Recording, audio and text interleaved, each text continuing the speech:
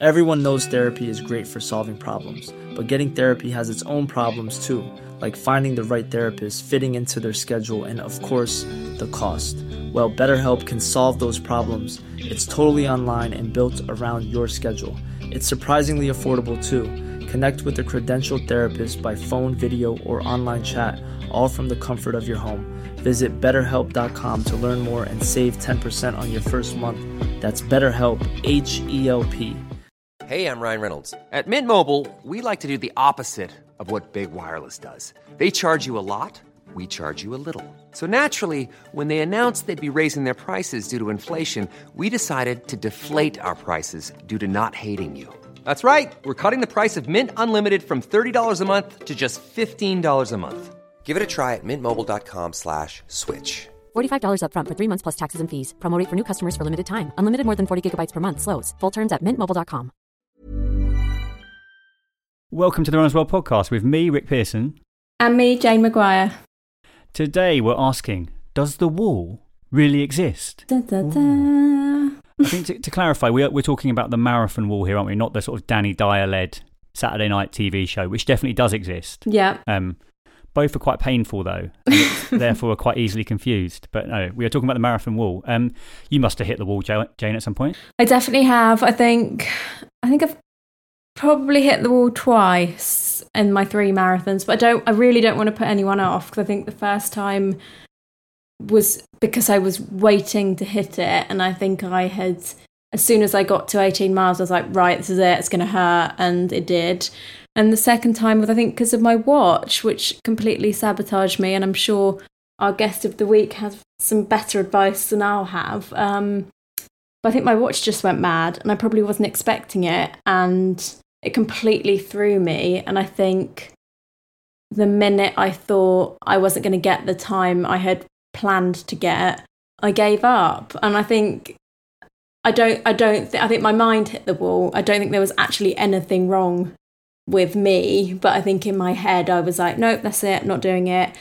But I don't know if that's the same for everyone. I think some people physically experience this wall where they feel like they can't take another step, and I'm not sure I'm fast enough or good enough to have hit that.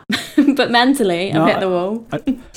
I don't think it's like only a sort of super fast elite thing. But I think it's definitely true about if you feel like you are failing, or maybe you've become fixated on a time goal and that begins to slip away. I think at that point it's very, very easy to kind of mentally throw the towel in, isn't it? Yeah. And I think for that reason, particularly with, say, something like London that's coming up, or like, you know, Brighton Marathon, Manchester Marathon as well, like they're great events in themselves. And I think actually there's nothing wrong with having a sort of plan B as well. And that plan B being mostly about, okay, if it's not going to plan, because like that can happen in a marathon, I'm going to enjoy it. Yeah. I think that would sort of mitigate against sort of the chances of just having a sort of hellish last 8 miles where you realise you're not going to hit the time, and then it all becomes very like a long way. Yeah, I think that's true. I think it's so true. I think in Berlin, my goal wasn't to get the time I wanted to get. It was to run a negative split, which sounds like I know a lot more about running than I do. But it's just basically where you run the second half of your marathon quicker than the first half. Yeah. And I think I was so focused on doing that I wasn't worrying about my watch and the time and the water things being crowded, or where the pacer was, or I was just worried about getting quicker towards the end. And I think that really helped. So I think you're right. I think, you know, sure, plan A is to get a PB, but plan B is to just run this bit quicker, or to, you know, get round the course, or to enjoy it, or to try and spot people that have come out to support you. And I think having all of those little goals will make that big goal better, and hopefully not make it such a big thing if things don't go to plan, because nothing in life goes to plan, really, does it? So let's not worry about it. I agree. And I think the final thing I'd say is that you know, you can think that that things are falling apart in a marathon because of course it becomes very challenging after the 20-mile mark. And that's the best marathon I ran. I actually walked, I think, on 3 occasions, only very shortly, but it was kind of to get some fuel in, and I felt like the whole thing was falling apart. And I actually look back and I probably lost a couple of minutes, Yeah. and it was still good enough to run a PB. So I kind of think actually, often it isn't going as badly in those last miles as you might think, and actually it's just about persevering, and eventually the finish line will come, and you actually may not lose anywhere near as much time as you fear in those moments. It's just about pressing on with it, and at the finish, it feels amazing, doesn't it? So it's all worth it. Yeah, and I think one thing that my older brother, who's a much better runner than me, I remember seeing him at, must have been 21, 22, when everything goes a bit blurry and you can't quite see. And I remember saying to him, no, I can't do it. I'm just going to walk in from here. And he just said to me, trust in your training. You have run this far before. Like, trust in that. And I think that's probably for any people who are stressing about this wall and pacing and fuel, just trust that you've, a lot of people listening to this, especially training for your first marathon, you'll probably have been training for this for near enough 2 years with all the lockdowns, and that's more training than most people would ever put in. So just trust in that. If you're scared about hitting the wall, hopefully this will reassure you. But if it doesn't, trust in your training. It'll all be fine. The day is a celebration, not the kind of hard bit. But if you do hit the wall, it'll all be fine, and you will get to the finish line, and you will have a beer, and you will have the best time, and it'll all be great. Yeah. Yeah, so I think we chatted with James Paul about this, and James, for those who don't know him, is serial marathon runner and ultra runner. He's a founder of Advent Running, which is a great running club, really kind of inclusive and accessible, so worth checking out if those are sort of values that you're looking for in running clubs. James, he's definitely pushed himself into the wall on occasions, and he's just come back from looking at the UTMB in Chamonix on the weekend. So yeah, he's very plugged into the world of running. So I thought he'd be a good person to talk to, a kind of wise head and some kind of hard-won wisdom that he could provide regarding hitting the wall. So should we get him on? Yeah. Guest of the week, here in the studio. Guest of the week, sometimes on the phone. Could be an athlete, could be a physio, or a complete unknown. I thought, who's out there that's been pushing himself for a few years? Who's definitely hit the wall? And I thought, I know the man. It's James Paul. He's hit the wall before. He must have done. Yeah, probably fair to say that's true. So, from what you know, what is the definition of hitting the wall? I.e., what's happening physiologically when someone hits the wall? So I should start with a caveat. I'm not a sports scientist, so there's going to be better people out there that you've done some Wikipedia I've been running a long time, and so I guess and I'm a qualified coach, so you do read around these things, and I think it's an interesting, really interesting subject. Obviously, people get very focused on it. It affects, I would expect most runners at some point during their running career, particularly at the marathon distance. Now, I think what we're talking about, I guess, so we're all on the same page, is this feeling, this effect that happens at around about 18 to 20 miles of a marathon, sometimes above 20, sometimes less than 18, I guess, where the body forces you, or you're forced to slow down. And I think to your preamble you send me, often I think it's the head that forces you to slow down as much, or not, if not more, than the body. But effectively, it's about when the body uses all its stored energy, all its glycogen stored either in the muscles or the liver, and forces runners to reduce their pace, or in some cases even walk, or in worst cases give up. Yeah, I think for a non-sports scientist, James, that was a very, very good answer. Thank you. Yeah, that was a Wikipedia dictionary. It's easy to get really caught up in in the sports science bit and the complications, and there are some super good studies that go even more, go in depth into that. And people should maybe have a read if they're. It's definitely if you're in the performance end of the spectrum, because not everyone wants to run a marathon to break 2 hours or to win. A lot of us are out there just doing it for the first time or just for fun, Yeah, totally. I think one thing our listeners like is stories of when things go wrong. So can you tell us about hitting the wall and, the most memorable time you crashed into that wall? Yeah, and I think it's one of those things that's almost inevitable. And I wouldn't say it's ever pleasant or ever something you want to do. But I think it also, if you fail, then you learn something. If you're always successful, then maybe you learn something too, but you tend to learn less. I think it's the epic fails where you can go back and perhaps you beat yourself up a bit, and people can be a bit hard on themselves. But also, it's a time you can look at what happened. And I'll give you, I guess, my biggest bonk, my biggest hitting the wall. And that was, I did the Berlin Marathon, and I was just trying to think back. I think it was 2015. I ran the Berlin Marathon and then the Chicago Marathon 2 weeks later, which was probably a bit stupid, but you get excited. And I think I got the lottery for both. And so there I was 2 weeks later. I ran 2:59 at Berlin, so I was pretty happy with that. But as we all do, 2:59, I thought I could run much quicker. I finished 2:59, didn't bonk, had a good race, broke 3 hours.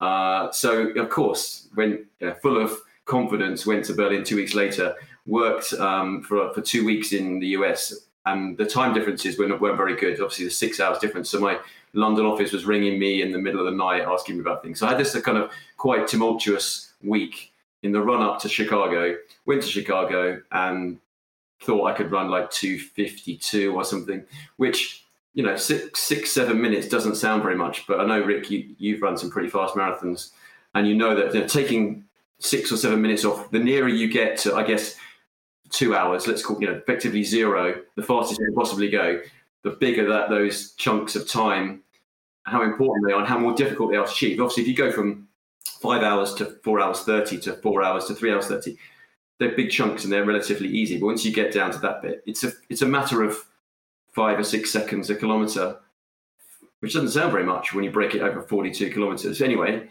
went out way too hard, got to 20 miles, hit the wall, ended up with this sort of awful run walk.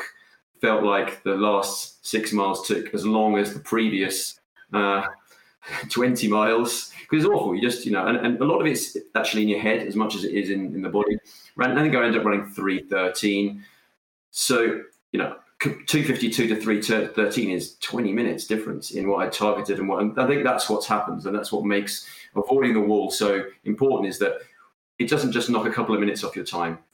It knocks 20 minutes, 30 minutes. It knocks a huge chunk of time off, because you go from running sub 7 minute miles or whatever to 9 minute miles, and those 2 minutes every mile 2 minutes slower, you've got 6 miles to go. There you go, 12 minutes on the back of a fag packet maths. It's really easy to end up in that place where your time's destroyed.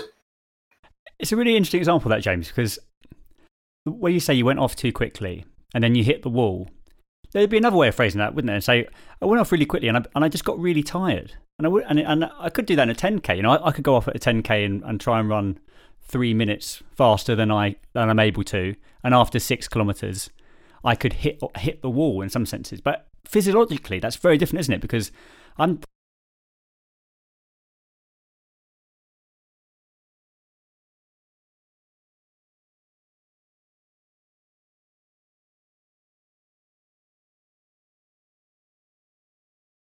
I think the sports science for a marathon would tell you it is physiological as well as obviously the brain telling you. But I think also, absolutely, for 5 and 10K. So I think the thing that makes the marathon so hard, and one of my favourite distances to run, is this balance between speed and endurance. I think you can bonk in a half marathon. I've done that as well. I haven't got a good story of it, but the difference is if you bonk at 12 miles. You have 1 mile, and let's say like my previous analogy, you go down to running 9 minute miles instead of 7 minute miles. You lose 2 minutes in that last mile.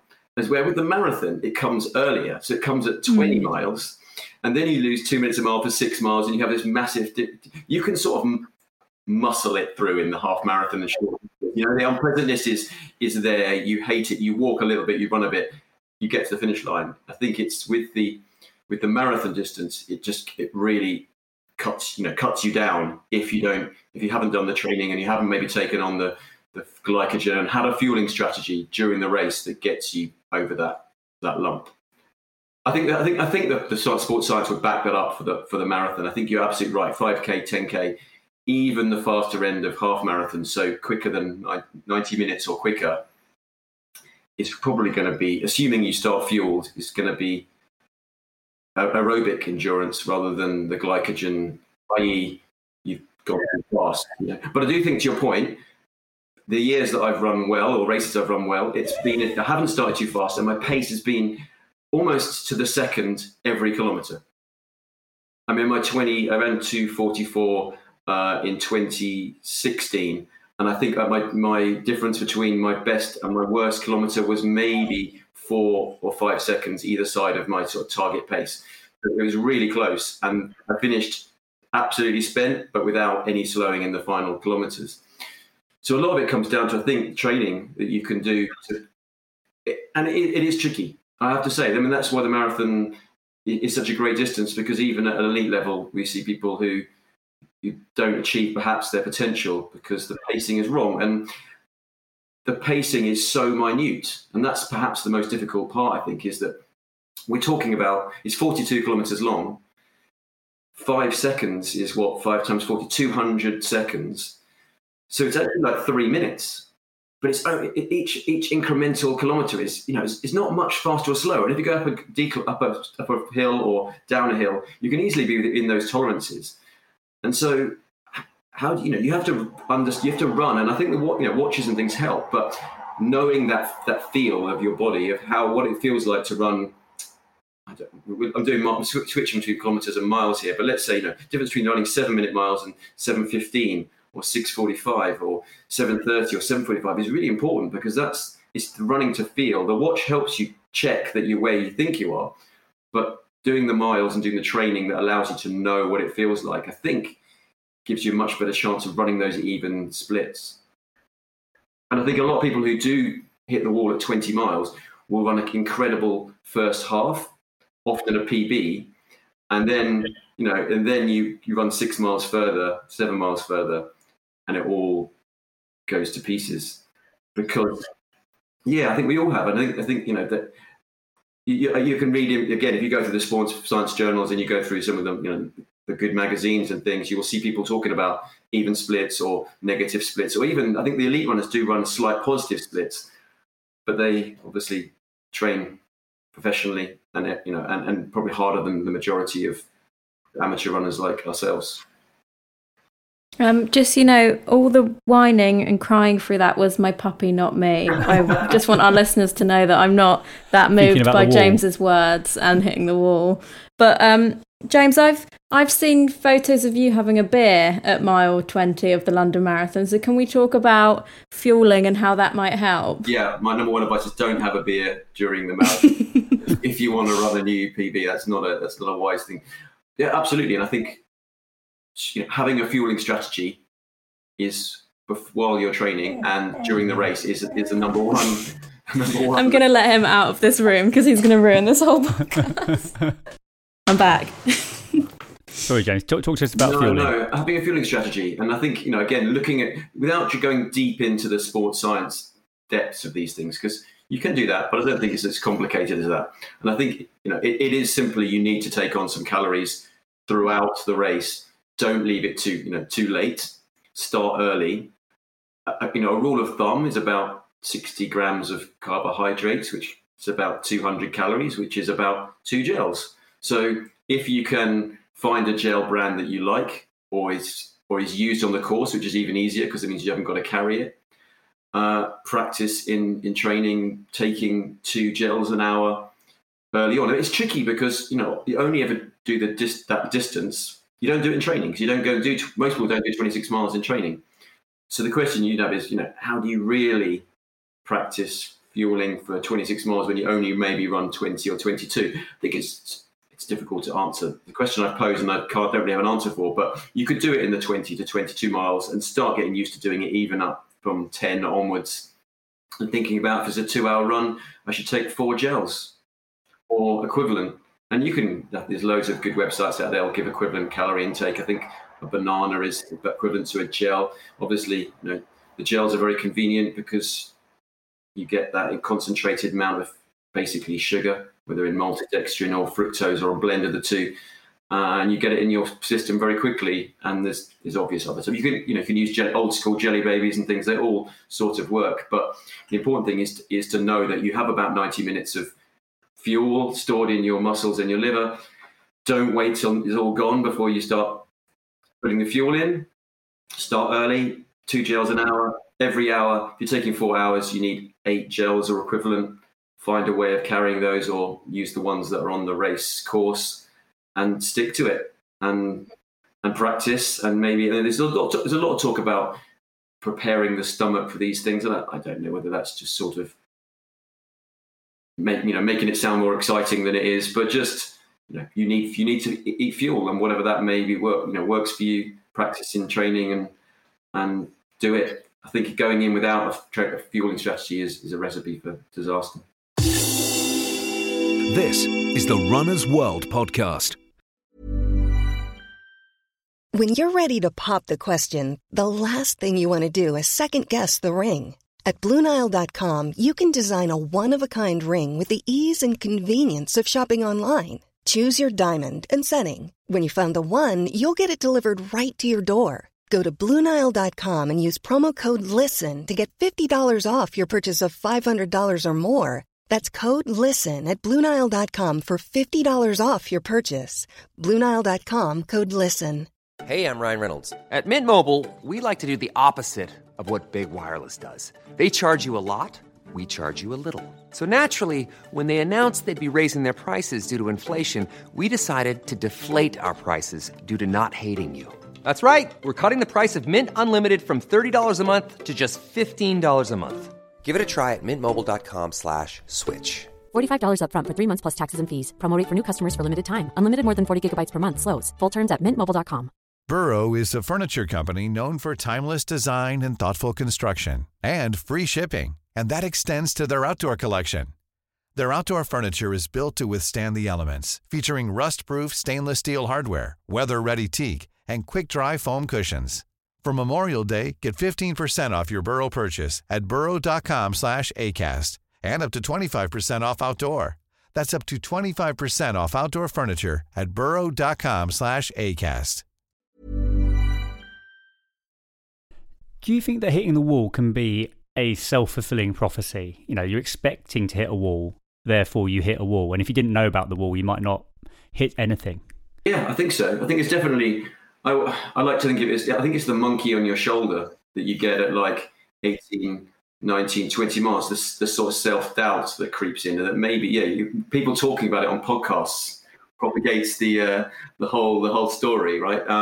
But I think there's obviously a physiological thing. But if you did everything else right, you might still expect to hit the wall. And I think if you can do everything to make yourself lucky, if you like. You can make your own luck. You can train. And I think one of the training things that no one really looks at is training more at the longer end of above half marathon training. I don't think people spend enough time in that area. So you build up the resilience your body needs to run 26 miles. They start the long runs and they may get up to 22, but with a few weeks before the race. I think people should probably look at 16-week training plans and try and be in that 13 to 20 mile space regularly, and build up the endurance and build up because you're banging your feet on the ground very simplistically for 2, 3, 4, 5, 6 hours. If you can build up the muscular strength that you need to be a better run economy, practice the fueling, get the pacing right, and then not worry about the wall. I think the wall is obviously there physiologically but if you can do plenty of things and then don't think about it and just focus on, instead of drifting off, focused. I think people forget that you have to focus in a race and keep thinking about what do you feel like. And this is why training and the longer ends, because you're more regularly like to feel, what do my legs feel like? What's my breathing? What's my heart rate like? It's the watches and things are really good because they can give you a number, but being able to feel that your heart rate is perhaps, is this sustainable, I guess, is the question you have to keep asking yourself during the marathon, and not drift off and think, only 6 miles to go, here comes the wall. I think if you can focus on something yourself, probably, in those last 6 to 8 miles when it gets hard. That's probably stops one worrying about the wall, perhaps. Yeah, that's interesting. I think we'll be creating mass panic for all the new marathon runners who are listening to this. But I think you make a really good point. I think for me, the times I've hit the wall would be when my watch, and I think no one tells you that your watch will not work on marathon day. It just will not work. And you look down at your watch and it tells you you're running a minute slower than you are. What do you do on the marathon day to stop your tech ruining your chances, I guess? So I do have a very quick story. I ran the Boston Marathon 2018, and you know how sometimes the watches do this like calibration thing?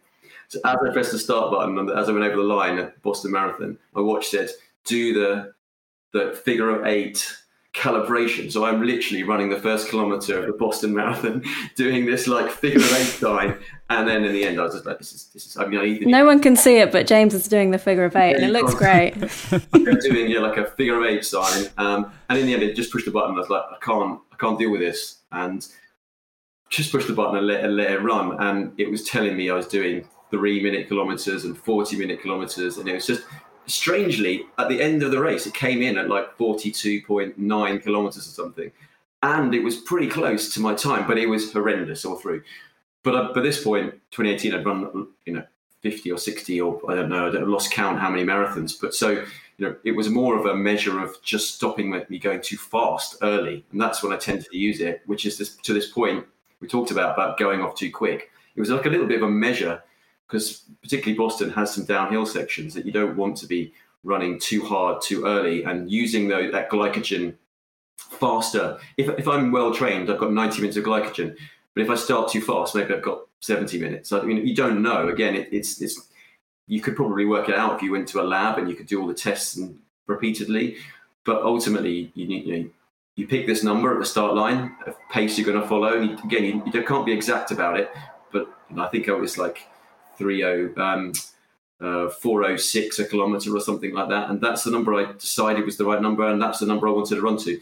So tech can be very useful, but you've also if you do the training and the feel.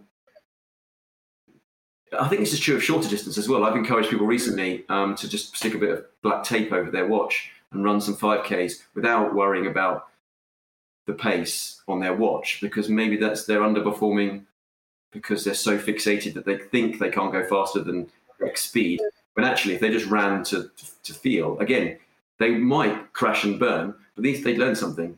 As where if you think you can't run faster than 5-minute kilometers, then you probably never will. So if you follow your watch and it says 5 kilometers and you say, what the hell, go out and try it on a shorter distance where if you do fail, it's not the end of the world and not too painful, and learn something new. So I think that tech is super helpful, but it's a yardstick rather than the be all and end all. Yeah. My favourite thing to pick up at the London Marathon Expo, it's not a new pair of shoes. I don't think people should be doing that. It's one of those Lucozade wristbands that has your time on it. Because obviously, like you guys are saying, you're going to run further than 26.2 miles and do the marathon. You probably run closer to maybe closer to 27 actually if you're having to weave a little bit. And actually, following the numbers on the wristband, which tell you what you should say on your watch when you actually cross each mile marker. So useful, and it's so easy, and it's like doesn't weigh anything, doesn't cost anything. Absolutely, I use it. It's really good. The watch sometimes is out from the mile markers as well, so you can. Every year people complain that the courses are too long, too short. I mean, I've run championship courses like Boston, where I've ran on the blue line and come in, and it's been always longer than the distance. So it's probably the watch is inaccurate because they spend a lot of time measuring the exact course. So but obviously the marker on the side of the road plus your wristband that tells you what time you need to go through is super useful. Those paper things, and I think Pace Pocket even do a printed one, don't they? Which you can put one of those 8 or whatever gels in and carry it on your arm. So there's plenty of options to go to the expo and just tattoo. Can we do a tattoo? Tattoo maybe. Yeah, I'm not sure. Quite extreme, isn't it? James, thanks again, and have a good rest of the day, and thanks very much for your time. This is the Runner's World podcast. So that brings us to the end of this week's Runners World podcast. Thanks very much to our guest, James Paul, and to you, of course, for listening. You can once again subscribe to 3 issues of Runners World for just £5. Head to hearstmagazines.co.uk/Runners World podcast to get this exclusive listener offer. You can listen to the Runners World UK podcast on Acast, iTunes and all of your favourite podcast apps. Just search Runners World UK and please do click subscribe. Thanks again for listening and we'll see you next week. Mom deserves the best, and there's no better place to shop for Mother's Day than Whole Foods Market. They're your destination for unbeatable savings, from premium gifts to show-stopping flowers and irresistible desserts. Start by saving 33% with Prime on all body care and candles. Then get a 15-stem bunch of tulips for just $9.99 each with Prime. Round out Mom's menu with festive rosé, irresistible berry chantilly cake, and more special treats. Come celebrate Mother's Day at Whole Foods Market. Planning for your next trip? Elevate your travel style with Quince. Quince has all the jet-setting essentials you'll want for your next getaway, like European linen, premium luggage options, buttery soft Italian leather bags, and so much more. And is all priced at 50 to 80% less than similar brands. Plus, Quince only works with factories that use safe and ethical manufacturing practices. Pack your bags with high-quality essentials you'll be wearing for vacations to come with Quince. Go to quince.com/pack for free shipping and 365-day returns. Imagine the softest sheets you've ever felt. Now imagine them getting even softer over time. That's what you'll feel with Boll & Branch's organic cotton sheets. In a recent customer survey, 96% replied that Boll & Branch sheets get softer with every wash. Start getting your best night's sleep in these sheets that get softer and softer for years to come. Try their sheets with a 30-night guarantee. Plus, get 15% off your first order at bollandbranch.com. Code BUTTERY. Exclusions apply. See site for details. Life's better with American Family Insurance because our home policies help protect your dreams and come with peace of mind. Save up to 25% by bundling home, auto, and life. American Family Insurance. Get a quote, find an agent at amfam.com. Products not available in every state. Discounts may not apply to all coverages on an auto or home policy. Discounts do not apply to life insurance policies. Visit amfam.com to learn how discounts may apply to you. American Family Mutual Insurance Company, SI, and its operating companies, American Family Life Insurance Company, 6000 American Parkway, Madison, Wisconsin.